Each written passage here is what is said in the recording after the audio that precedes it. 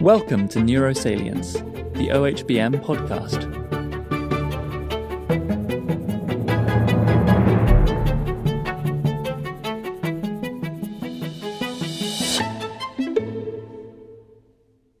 On October 14th, 2022, an exciting paper was published in Science, showing convincing success in achieving, at least from my view, one of the holy grails of fMRI: clear maps and time courses of directly measured neuronal activity as it occurs at 5 milliseconds resolution.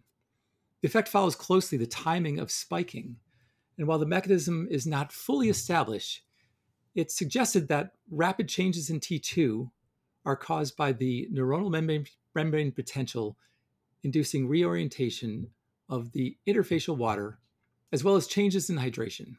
The paper is titled In Vivo Direct Imaging of Neuronal Activity at High Temporal Spatial Resolution. My interview is with Professor Jang-Young Park, who is the senior author and advisor to graduate student and first author Thanh Toi Phan.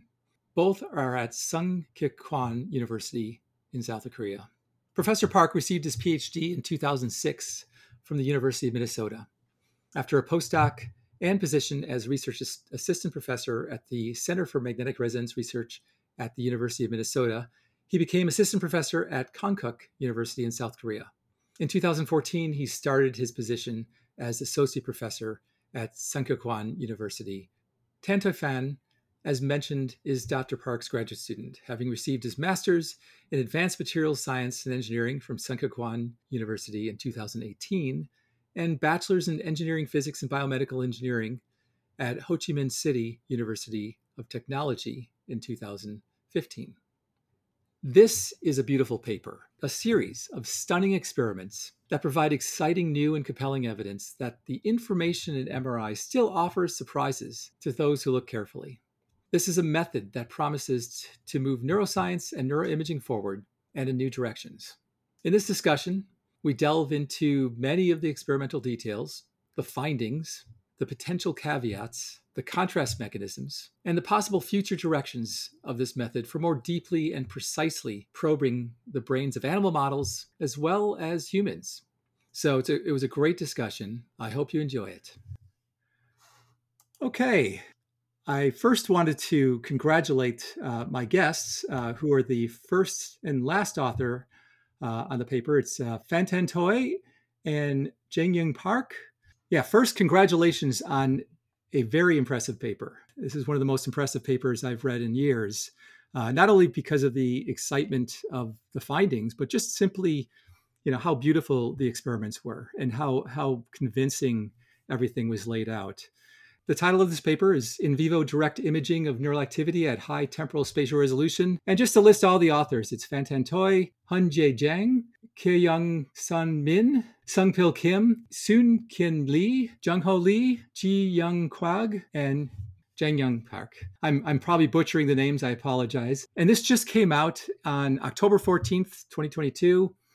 And as I mentioned, with me today are the first and last author, Phan Thanh Toi and Jang-Young Park, who's the senior author.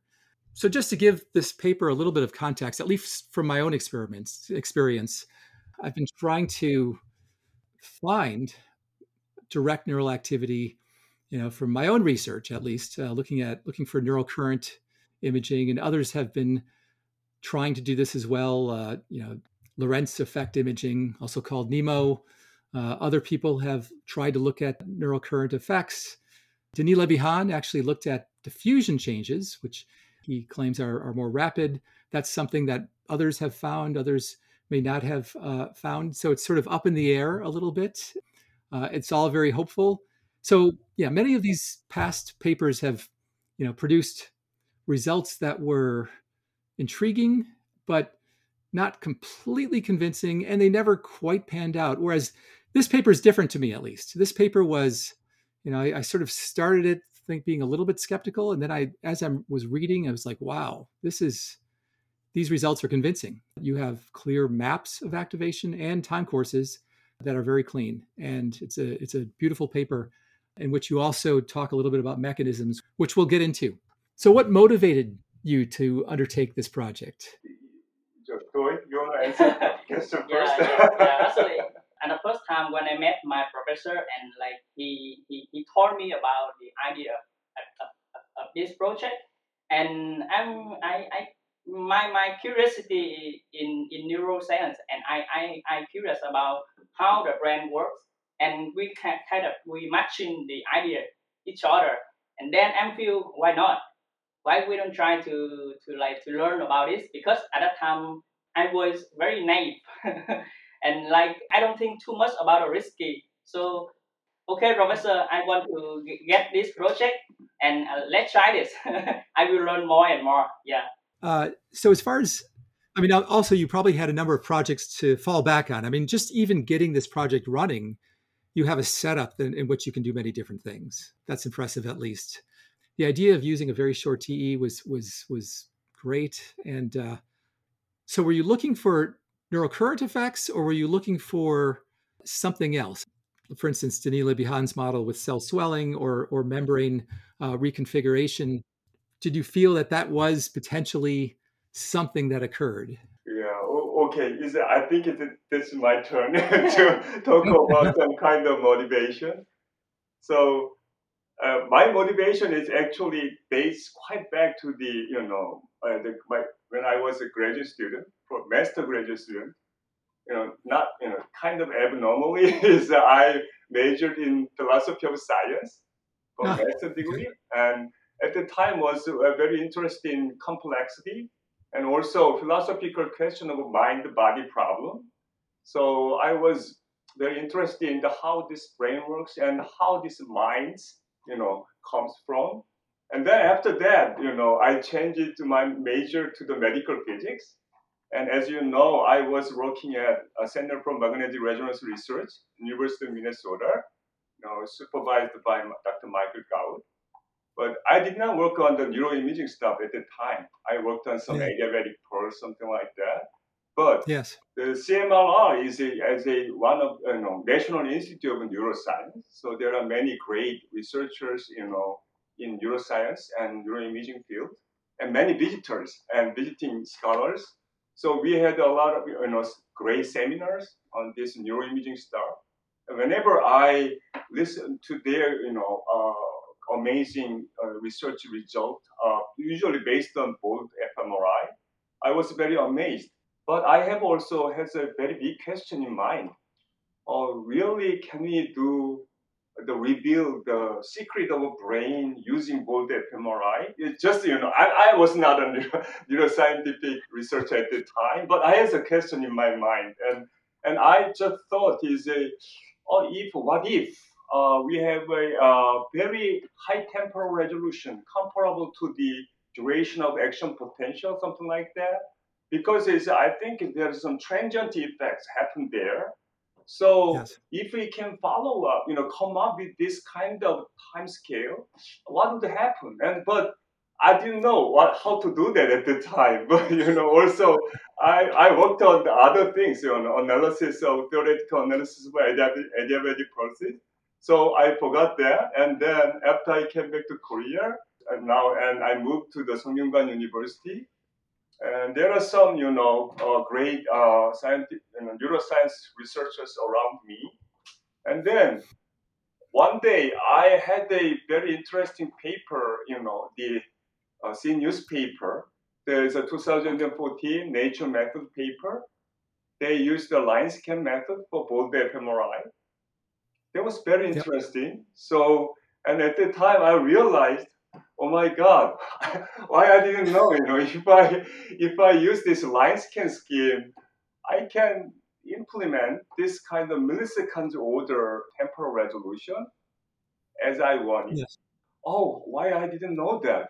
Oh my God, I always paid attention to the ultra fast imaging, but ultra high temporal resolution. So it was good. So I tried this millisecond order temporal resolution, and I really want to see what happens. That was first motivation. And at the time, I just thought about the underlying mechanism as you did, and I thought about the neuronal current modeling. Okay, so even if what kind of mechanism there, if we can follow these transient effects with a similar time scale, I expected I could increase the signal sensitivity considerably. That's just Yeah. my gut feeling. That's it. Yeah, is it? Yeah, at the time I didn't think about the cell swelling something in detail. So observation first, and then theoretical investigation later is in this case. And that's the best way I think a lot of things are done, where people it's just worthwhile always trying it. It's hard to predict what you'll see, and it's worth just doing it. Yeah, and I think that the idea, line scanning taken to the level of imaging, it's very similar to in cardiac imaging they have cine Yes, imaging, yes, and it's essentially that, and it's nice to know that. I mean, echoplanar imaging goes fast, and but of course the readout window is so long, and here you can obviously you shorten the readout to 5 milliseconds, and as long as you have precise timing, yeah, you can go, even though the images themselves are slow to accumulate.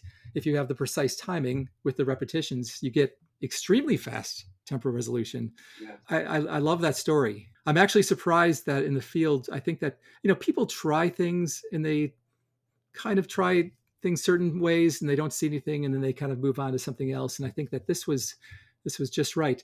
And along those lines, how long did it take you to see something?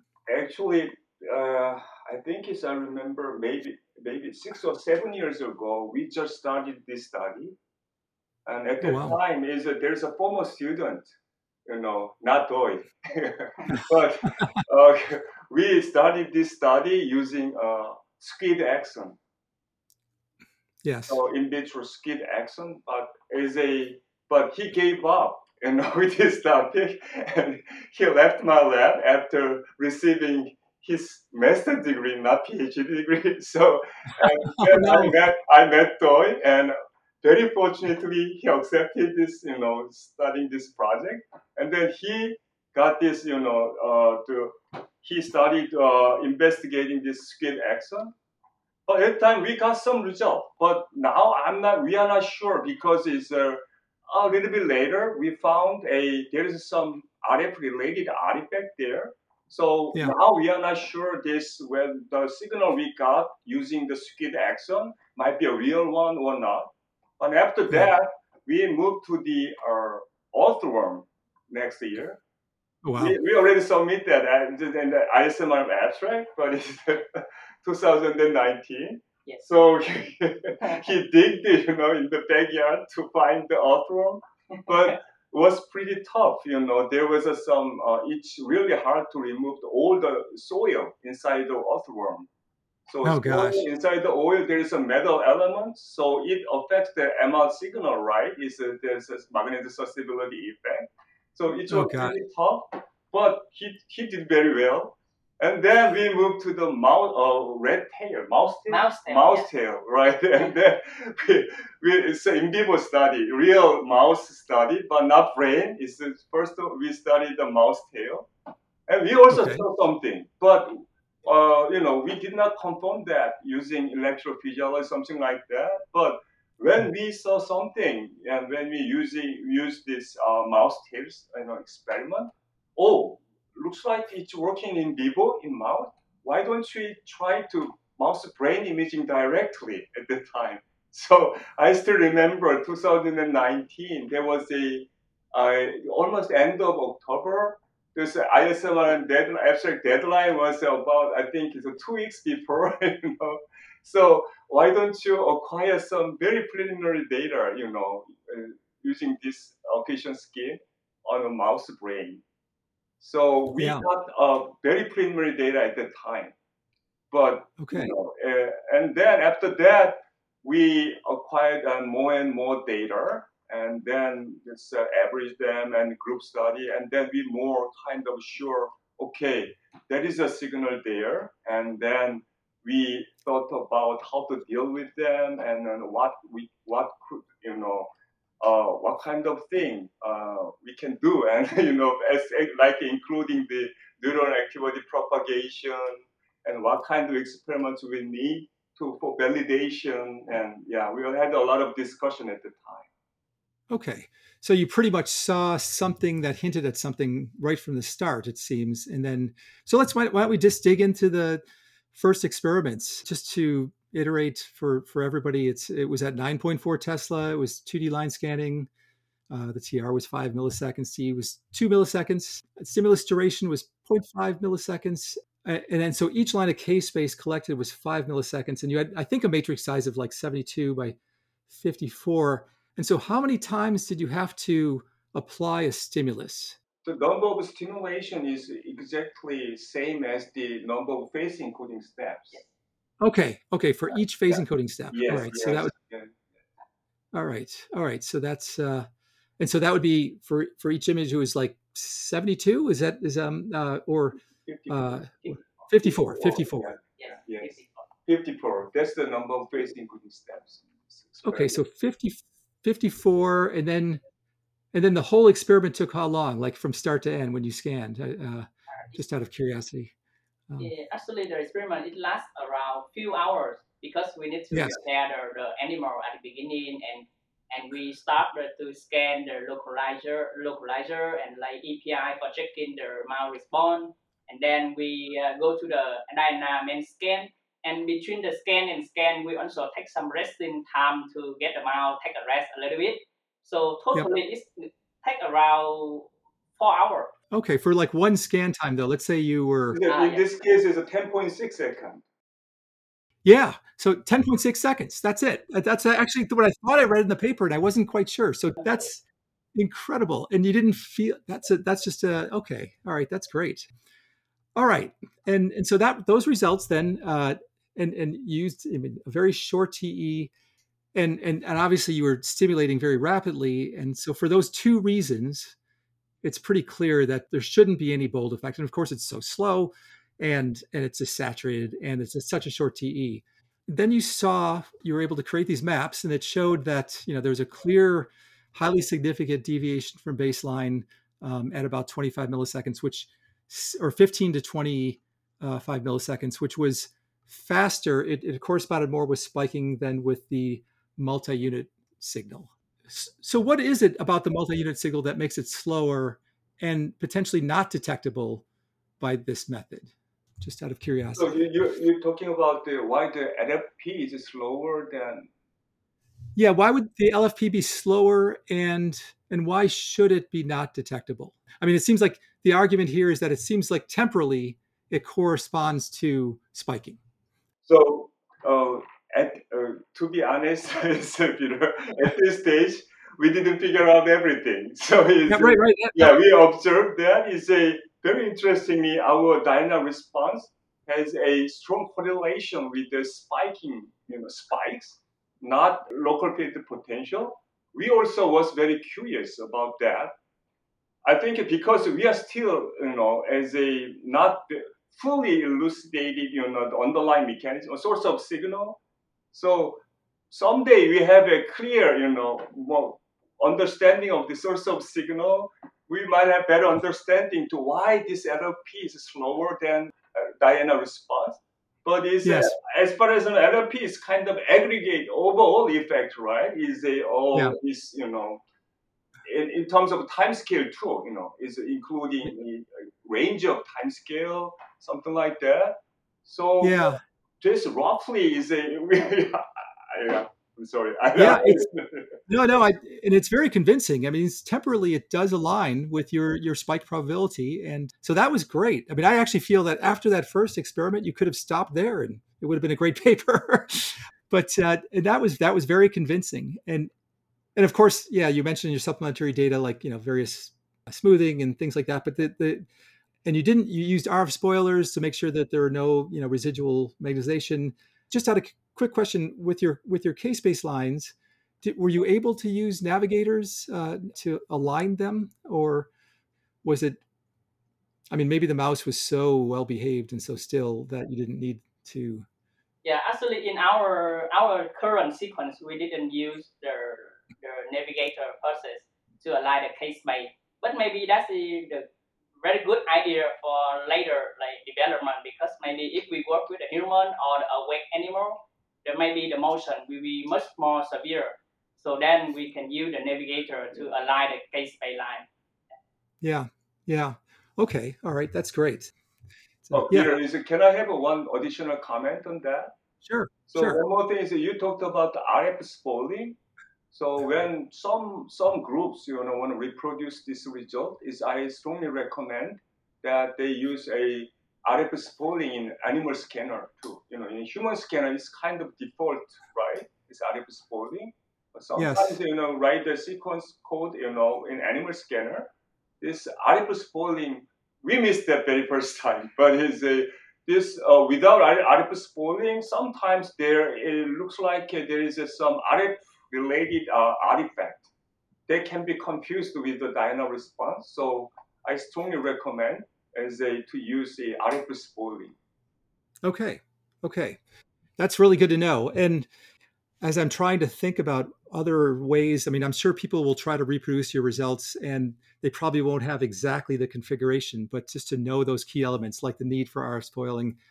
I'm even thinking of in terms of, like the 5 millisecond window. Is there something special about that? Like the readout window is 5 milliseconds as opposed to, for instance, if you were doing human scanning or whatever, could you do like a few more? Could you do like 10 or 15 milliseconds? And would that be okay? Because it seems like you are sampling very rapidly, almost fast enough that you could subsample a little bit. Okay, great question. I think is one of the reviewers also requested to see some subsampled data. So actually, in one of the supplementary figures, we already provided, and we also actually want to investigate what would happen if the temporal resolution goes high. So we provided data with the PR of 5 milliseconds to the 10 millisecond, 15 millisecond. And we observed that the Diana response goes down. Yeah. And I think it's after 10 millisecond, with the longer than 10 millisecond, looks like it's going to disappear. Interesting. We don't know at this stage. We don't know why exactly, but so is a temporal. What we know at this stage is the temporal resolution, millisecond or the temporal resolution is a key factor to capture this kind of Diana response. Okay. Yeah. Okay. That is interesting. That is that's interesting, good to know right? Yeah, because you think you could. I mean, since if you just timed it just right, you could have a longer response, and maybe it's right. You're averaging over time, and that's smooth. That averages it out, but it might be more than that. There might be something else. So, that's okay. That's good to know as well. All right, so let's go on maybe to the next experiment, which was really impressive. Doing the optogenetics experiment was great. To me, that helped convince me. I mean, first, redoing the electrical stimulation of the whisker area, but then switching and then seeing the thalamus, to cortex, but then of course doing optogenetics and seeing cortex to thalamus. Yeah, I was impressed by that. The only question I had about that, and this is maybe something one worries about when they do any sort of neural imaging, is that let's say you give the whisker electrical stimulation, wouldn't the signal, I mean, is there a chance the signal could propagate back and forth? I mean, you'd think that there's feedback. And so why would it necessarily, I mean, you would show this initial effect, but do you think it would reverberate? Or do you think, I mean, I'm trying to figure out whether, if there is feedback, back to the thalamus, for instance, from the cortex. And why wouldn't one see that? Oh, actually, maybe I think you have a couple of questions there. Yeah. One is this optogenetic experiment. Peter, as you know, this is very controversial topic, and many people kind of thought is maybe not possible in vivo case. I don't know. It looks like so. We thought about a lot of validations, how to validate them. So using electrophysiology, or what can we do else? And then there was the optogenetic experiment, this kind of direct or further validation. So that was the motivation using this optogenetic experiment. And then this feedback feed forward. I'm not a I'm learning neuroscience now, so thalamocortical circuit is there's a neural activity propagation, but sometime later I don't know, might be some feedback forward between the thalamus and cortical layer. There's also feedback effect even in thalamocortical circuit, right? Yes. Yeah, and in case of a optogenetic experiment, when we activate these cortical neurons, and then thalamus neurons, activation, we expect that because we know that there's some feedback effect there. So when we activated cortical neurons, why not? The neurons in thalamus would be activated, because there's some feedback effect in the thalamocortical circuit. So that was our first expectation, and it was. So just that's it. Yeah, that was beautiful. That was beautiful. And I imagine there's enough maybe inhibition that damps the, if there's any additional propagation, that's probably damped by maybe inhibition or whatever. Yes. When you are right. Is that there are a lot of more experiments we can do, especially for this to investigate inhibitory action. I'm also very interested in that, but it's a limited manpower. So I don't know whether I can do that, but it's a pretty I think it's a great idea. I'm also very interested in that. Yes.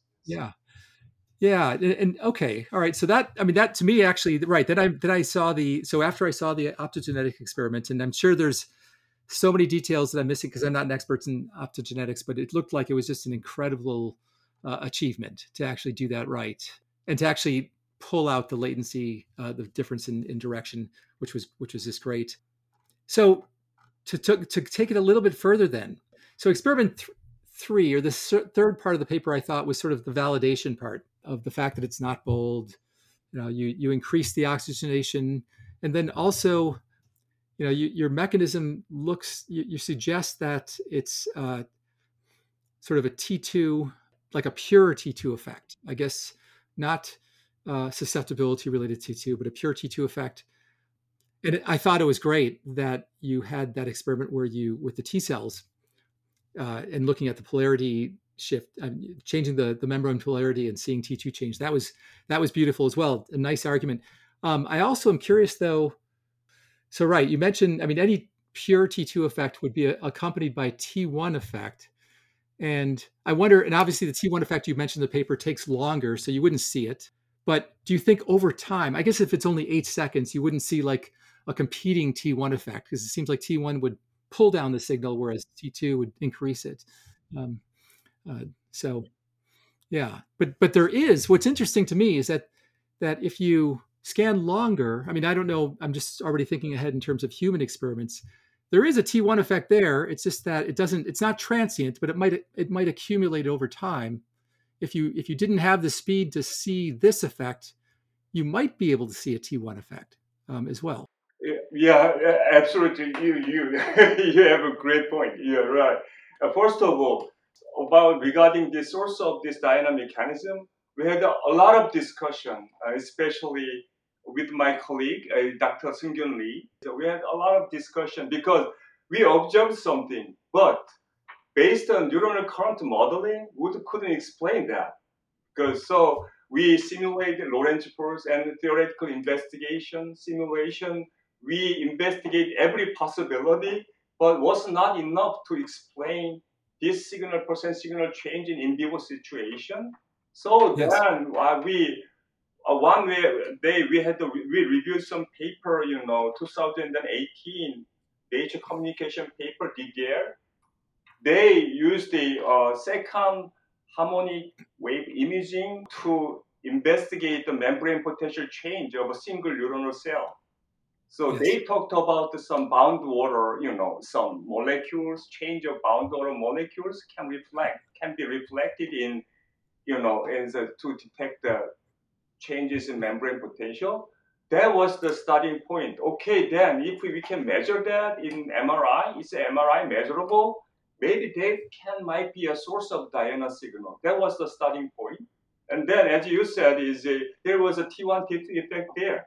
and they are kind of conflict each other. So that was kind of, was bothering us at the time. But when we simulate that, even if they are conflicting each other, still, according to our simulation, we could explain this kind of a Diana percent change, based on simulation. We also provided that in supplementary material. And also one more argument is from the reviewer is the T1 effect. T1 always has the order of 100 milliseconds. Yeah. Yeah, right, on the order of it. So it takes some time to manifest itself in MR signal, even if there is a T1 change there. So in this kind of case, it's a very high temporal resolution. It may not be easy to manifest itself. So we did the experiment, T2 T1 weighting, T2 weighting experiment. So we changed the flip angle, we changed the TE, and we kind of saw that we could hardly see the T1 dependence in Diana response, and we could see the T2 dependence as you see in the supplementary material.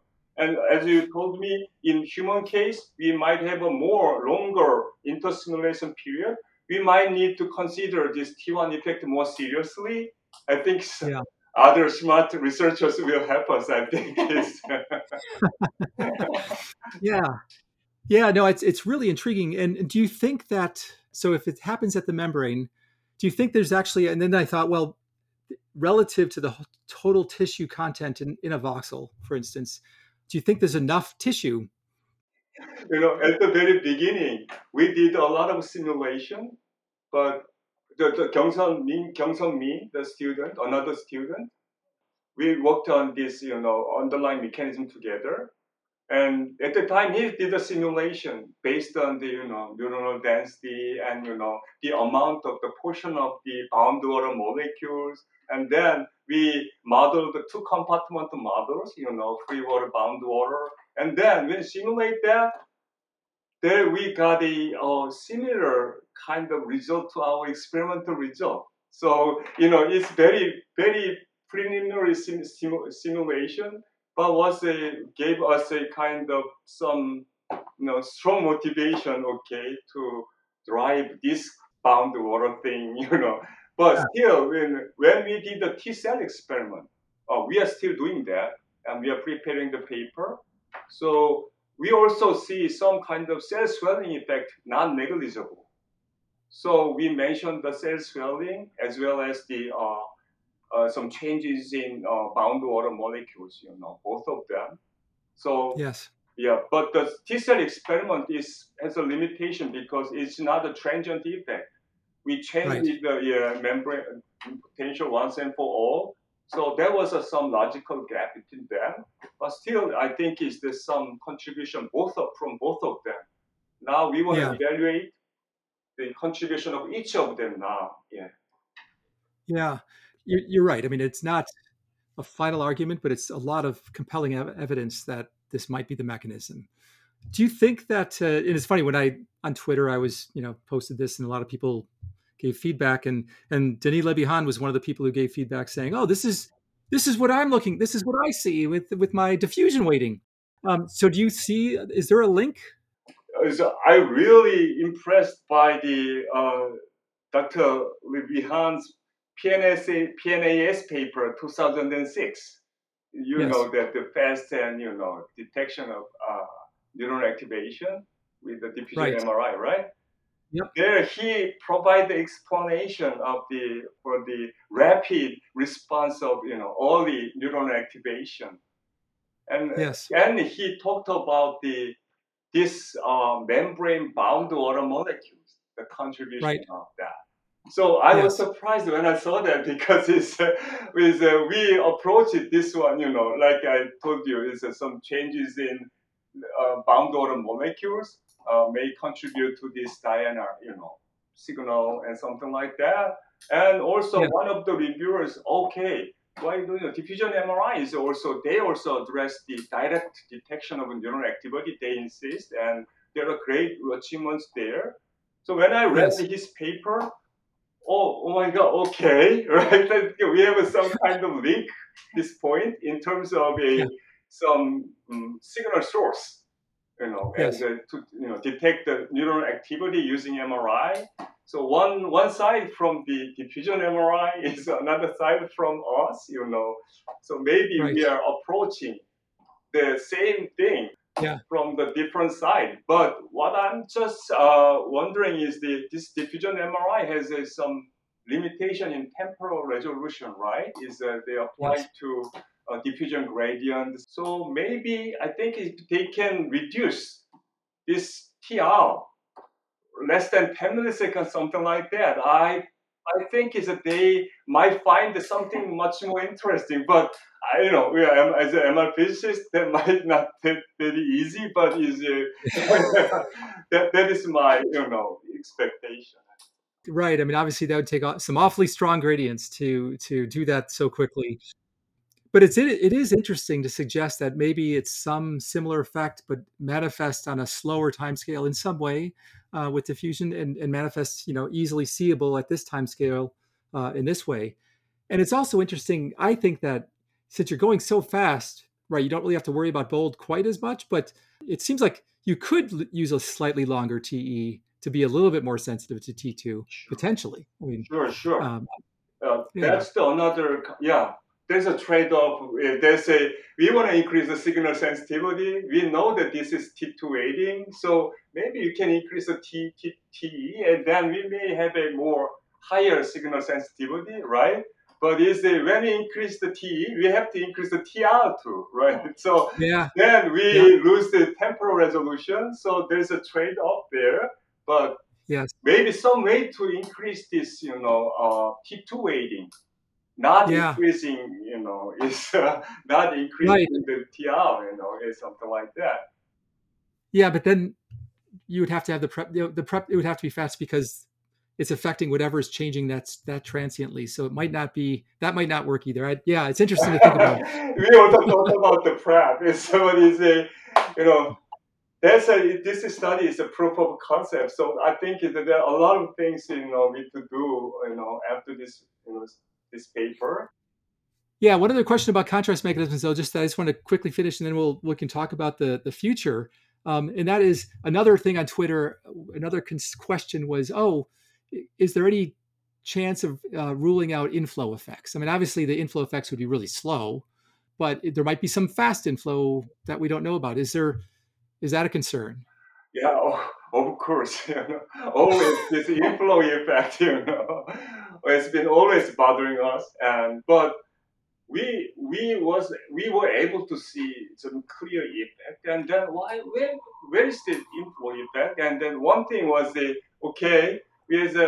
applied a single slice with a very thin single slice. That was kind of one little bit. Another thing is we suggested how to suppress the body effect, right? Hemodynamic response. There are two aspects. One is from the acquisition scheme. This kind of fast, the interstimulation period is quite shorter than the hemodynamic response on the Yeah. order of second scale. So Yes. we thought this inflow effect is also that's related to this perfusion and this hemodynamic Yes. like a hemodynamic response relatively much longer than this acquisition scheme. So when we simulate that kind of situation, even if there is some change like a inflow effect or hemodynamic response, something like that, we could capture this kind of fast event synchronized effect. That Yes. was our answer at this stage. That's interesting. Yeah. Yeah, So but so we right. need to figure it out more. I don't know. I mean, if it is, I mean, right. I mean, in the bottom line is that you have a robust effect and it's rapid and it seems like it's temporally correlated with spiking. I think that it seems straightforward to rule out different types of inflow effects or Yeah, of course. It's, you're right. You're right, Peter. that was really convincing. And so the last experiment that I saw, I mean, I'm not going to go into too much detail, but I was then, I thought, okay, now I'm done. And then I kept on reading and like, oh my gosh, they're doing layer effects and looking at the propagation of activity from the middle layers through the upper and lower layers, and corresponding that with depth electrodes, and that was. Then at that point, I was just like, oh my gosh, this is just like. So this, this is probably your whole PhD thesis right here, right? I mean, you can be like, you can have a final defense. With only this one paper. Yeah, exactly. This one paper. I think I remember a story about this one physicist, de Broglie, who had like a 2-page paper or something, or 2-page thesis, and this would be close. But yeah, so that experiment. I was certainly impressed with the tracking of the temporal onset across layers. That was super impressive. But then what really was really exciting to me, that shows something that electrophysiology can't see as easily, and that was the suggestion that you were seeing hyperpolarization early on with an inhibitory wave, and that would open up all kinds of things. Yes. In neuroscience. What did you think of that when you saw that? I mean, how that must have been exciting. There is something funny behind the story here. Actually, we analyzed this figure 5, and we kind of have some preliminary analytical data, but we didn't include this one at this first manuscript. As you already saw in the bioRxiv manuscript, yes. We didn't include that, but the editor, requested what you really could do with this amazing technique. What you could do something challenging, show me that. And so, okay, we have to include this one because it's. And then we analyzed that, and also at the time we also found that because from the T-cell experiment, we knew that there's a hyperpolarization and depolarization. There is a linear T2 correlation between membrane potential change and T2. So why not? Why do we could see this effect yes. as a negative signal change, and then we saw that, and I discussed with Professor Park, another corresponding author. She's a neuroscientist, great neuroscientist, and then she was very amazed, and wow. Could we see this inhibitory action? Oh my God, could be a really, really big thing. Yes. She's using electroneurophysiology. Yeah. Even she couldn't do that, Right. So yeah. So she was very amazed, and so wow, we are very happy to hear that. Okay, so everything is consistent with the previous study. Our result, looks like. Oh my God! We did something. Oh my God! We have something here. So that must have been exciting. That whole process of having this, and then you put it in bioRxiv, definitely. But the impact in science was, I think now. I mean, I have people emailing me because they know I think about this sort of thing, and they're asking me, "What do you think of this paper? What do you think of this?" So right. I really appreciate the editor. Yeah, that was a good idea by the editor, without a doubt. Yeah, it was Dr. Peter Stern. Oh, he's great. Yeah. Yeah, that was really good. So then, okay, so now that the paper's out and everyone's excited, they're all ready. Even in my group, I have a postdoc who's working on, we have a sequence like this working. We're seeing what we can do in human studies. And like you mentioned, the critical thing is probably that 5 millisecond window. I really liked your discussion in your supplementary material about applying this to humans. And one thing I didn't realize is that you mentioned that rat neuronal density is higher than in humans, and so you have a boost in potentially the signal there. But of course, obviously, if you use larger voxels, up to 7 Tesla, if you have navigators for the K-space. It would work. The only thing that I think is missing, and the only way we can get at this would be if you did like medial nerve stimulation.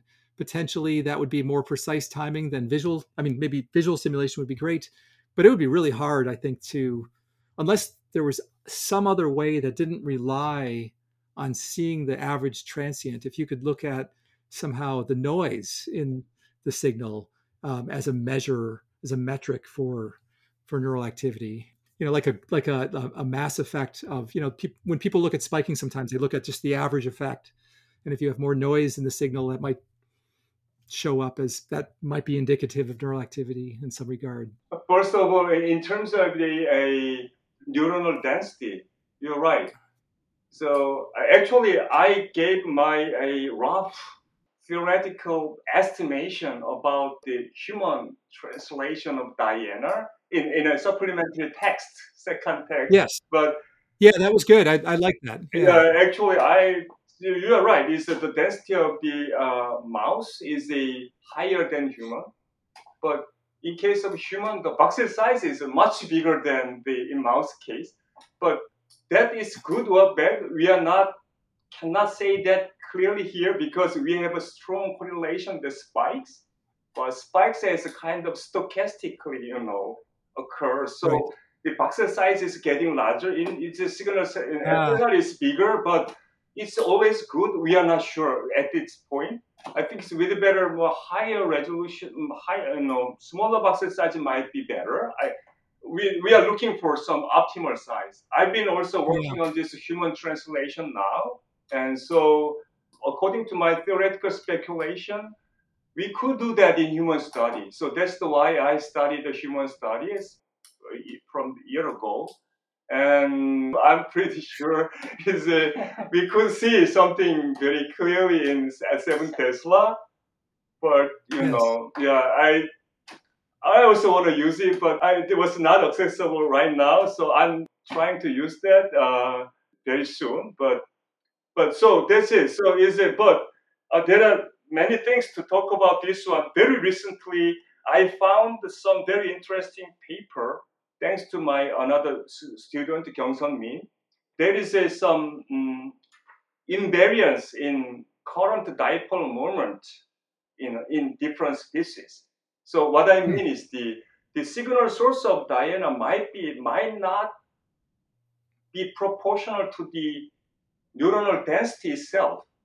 What I mean is or rather, it's might be proportional to the surface charge density, not the volume. Yeah. So in that case, the signal sensitivity in human scanner, what I expected from my theoretical speculation, may be much more reduced. But still, when I calculate that, still could see even at 3T. But if 3T is maybe like at 9.4 Tesla, the kind of 0.23% from very small, but I still believe it could see that. But 7 Tesla, maybe more likely to see the DIANA effect. That's what I expect. Yes. Yeah, obviously there'll be a lot of people trying, and there'll be a lot of people trying different types of experiments. We're definitely considering this as well, and certainly, motion effects and things like that would be more of a fact. Sure, I'm very sorry, but I have to add one more comment on the previous thing. The paper I mentioned about the invariance in current dipole moment thing. The paper originally is suggested by the Dr. Padma Sundaram and at Harvard Medical School. So she sent me an email about the underlying mechanism. So yeah, I forgot to say her name. So maybe she heard this podcast. Oh my God, I sent that paper to him, and so. Well, that's good that you acknowledged. Thanks, Padma. Okay, so. I mean, all of these things are sort of like there's ideas all over the place. There's good ideas, and it's a matter of bringing them together in the right model. And do you think that, like in 5 years or 10 years, this will be used a lot by maybe neuroscientists that just work in animal models, or do you think that it might be used by cognitive neuroscientists with humans, but maybe not necessarily replacing BOLD, but maybe complementing BOLD in some regard? Yeah, I know there is a very wonderful and beautiful legacy of BOLD fMRI. I think we inherit this legacy of BOLD fMRI, and so might be I don't know, it's a replaceable but I think it's better be complementary. There might be a more beautiful picture I Yeah. have imagined. It's the amazing work so far. In using ball depth MRI. I know that, I respect them, but I know it's many people will have a better kind of a future research direction using Diana, but I have a big direction in two directions in my mind, and in using animal MRI is I'm preparing some disease model, mouse disease model, so with a neurodegenerative disease such as Alzheimer's disease and Parkinson disease. So I want to investigate some cognitive impairment in this kind of neurodegenerative disease. And also I want to investigate some psychiatric disorder too. So maybe, not maybe, I hope is Diana can contribute to the more quantitative and accurate evaluation of this kind of psychiatric disorder or some cognitive impairment, something like that, from a Yeah. clinical standpoint. So that's Huh. that's one study, and if it's working well, I also think about translation to human study too. But another one is the kind of with together other researchers all over the world, and I really want to do a real functional connection project, from mouse to human. Is a actually using Diana. I think I expect is we can investigate the causal or hierarchical functional connectivity of the in brain networks. Yes. So yeah, Yes. that's I've been always curious about, and so how this real brain network is really working, how they propagate this information, and how to deal with it. And as I told you, as I majored in philosophy of science, and so someday I really want to know is how this mind really arises from so from this kind of network. And so I've been always thinking about that, even if I've Yeah. been working on other things. So what kind of properties of this network can kind of make this kind of mind? So connect them and then figure out the dynamic network, and then real maybe it can give a good insight to the artificial neural network people too, I think. Yeah. So what you said generated two questions in my mind. So one, so you're able to see cortex, like the thalamus and cortex, but when you talk about propagation, as far as the white matter track, were you able to see, do you think that you could be able to see anything like, for instance, along the white matter track? That was a great question, and we also expected to see that, along the white matter tract. Yeah. So that's the why we did the mouse tail experiment. But Yes. according to our experience, looks like we could see some synaptic regions, along the white matter track. We couldn't see that. So axon potential themselves, along the white matter track, axon, there might be Yes. not good enough signal sensitivity at this stage. I don't know, much more higher, ultra high, magnetic field or something like that. I don't know, but for now, we couldn't see that along the Yeah. white matter tract. And right, the propagation might be quite narrow relative to the cortex, so it might not be much tissue there that's doing that. That's interesting. And the other question, so you mentioned applying it to cognitive disorders. I'm just trying to get a sense of what that experiment might look like.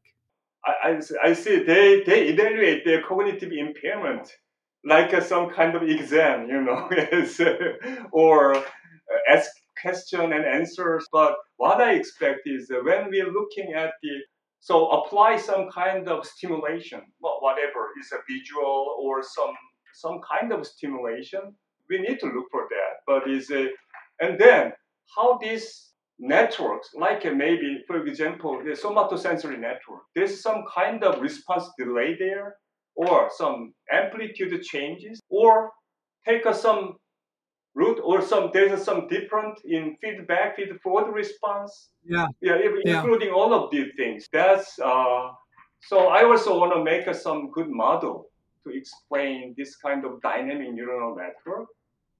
Yeah. That may be very helpful. Yeah, and one random idea as well. It just also occurred to me as I was looking at your paper that there's a lot of people are trying to look at mechanisms for how transcranial stimulation works. I mean, so you could actually, if you apply transcranial direct current stimulation, one possible mechanism is that it changes the set point of the excitability, or changes the polarity, just a little bit. And it seems like this would be something that could detect a shift in it using Diana potentially with this. That's a beautiful idea. I think it's for the validation of Diana, this in terms of hyperpolarization and depolarization, inhibitory actions, right? I think it's a beautiful idea. Yeah, right. So this is very exciting. I'm kind of curious what your plans are, Toy. Yes, sure. Thank you for the question. Actually, I'm still continuing doing this project with another stimulation and kind of upgrade version of the Diana sequence, and I also involve a little bit into the human study so far because it's exciting me. I cannot give up. I need to continue this. Yeah. Well, it's actually nice because you have a result and you have something to go on, and then and it's just a matter of sort of delving more into it to figure out what it is, how you can refine the sequences, maybe to do it better. There's all kinds of really cool directions to take this. And that's the thing. It seems like a small signal, but it's robust if you do it right. It seems like it works, and so. Yeah, I'm very impressed, and I don't know if there's anything you wanted to add beyond this, but overall, I think that this was helpful in terms of getting a sense of some of the aspects of the experiment. I don't know if there's anything. I think we discussed most of the things we need to do enough, and then I just recommend people to read supplementary materials too. There are. Yes. A lot of figures, we provided as much as possible, so they might be helpful for the research, I think. Yeah. So, and also, Peter, I just my honor and very pleased to speak with you today. And you interview me, and it's a kind of special meaning to me. I know you've been very interested in this topic for a long time, so I respect it, and and I really like your review paper, the title, detection of a neuronal activity, fantasy, possibility, reality. Oh, I was fascinated by the title, and I really liked that, and so it was really great. I'm very thankful to you. Thank you very much. Well, thank you, and definitely. I think that it's wonderful that there's so much expertise that went into this, but most importantly, I think the idea of just trying these things. I mean, I know so many people who sort of they sort of talk themselves out of experiments. They're like, oh, that's not going to work because it's not this and just trying these things, I think, is the key to advancing. And certainly if you've excited the entire field of at least neuroimaging and many neuroscientists from this paper. And so we're all excited. We all want it to work, and we'll all do our best to see if we can make it propagate and work better. And it's a wonderful tool. Again, it's just inheriting the beautiful and wonderful legacy of Bold fMRI. I just want to make a big leap forward, with other colleagues and other, community people together. And that's what I really hope. And Okay. Yeah. Well, thank you both. This was a great discussion. Hopefully it will be helpful to all the people listening and watching. It's actually going to be on YouTube as well. Yeah. So please, this is our first time to join the podcast. Well, it's a growing audience. No, this was perfect. This was really helpful. Okay, great. Yeah, it was really good. And once again, congratulations to both you, and look forward to seeing you at some meeting presenting more data. Of course. So, thank you very much again for inviting us. Thank you very much for everything. Thank you very much. Take for your time. Okay, thank you. Yeah.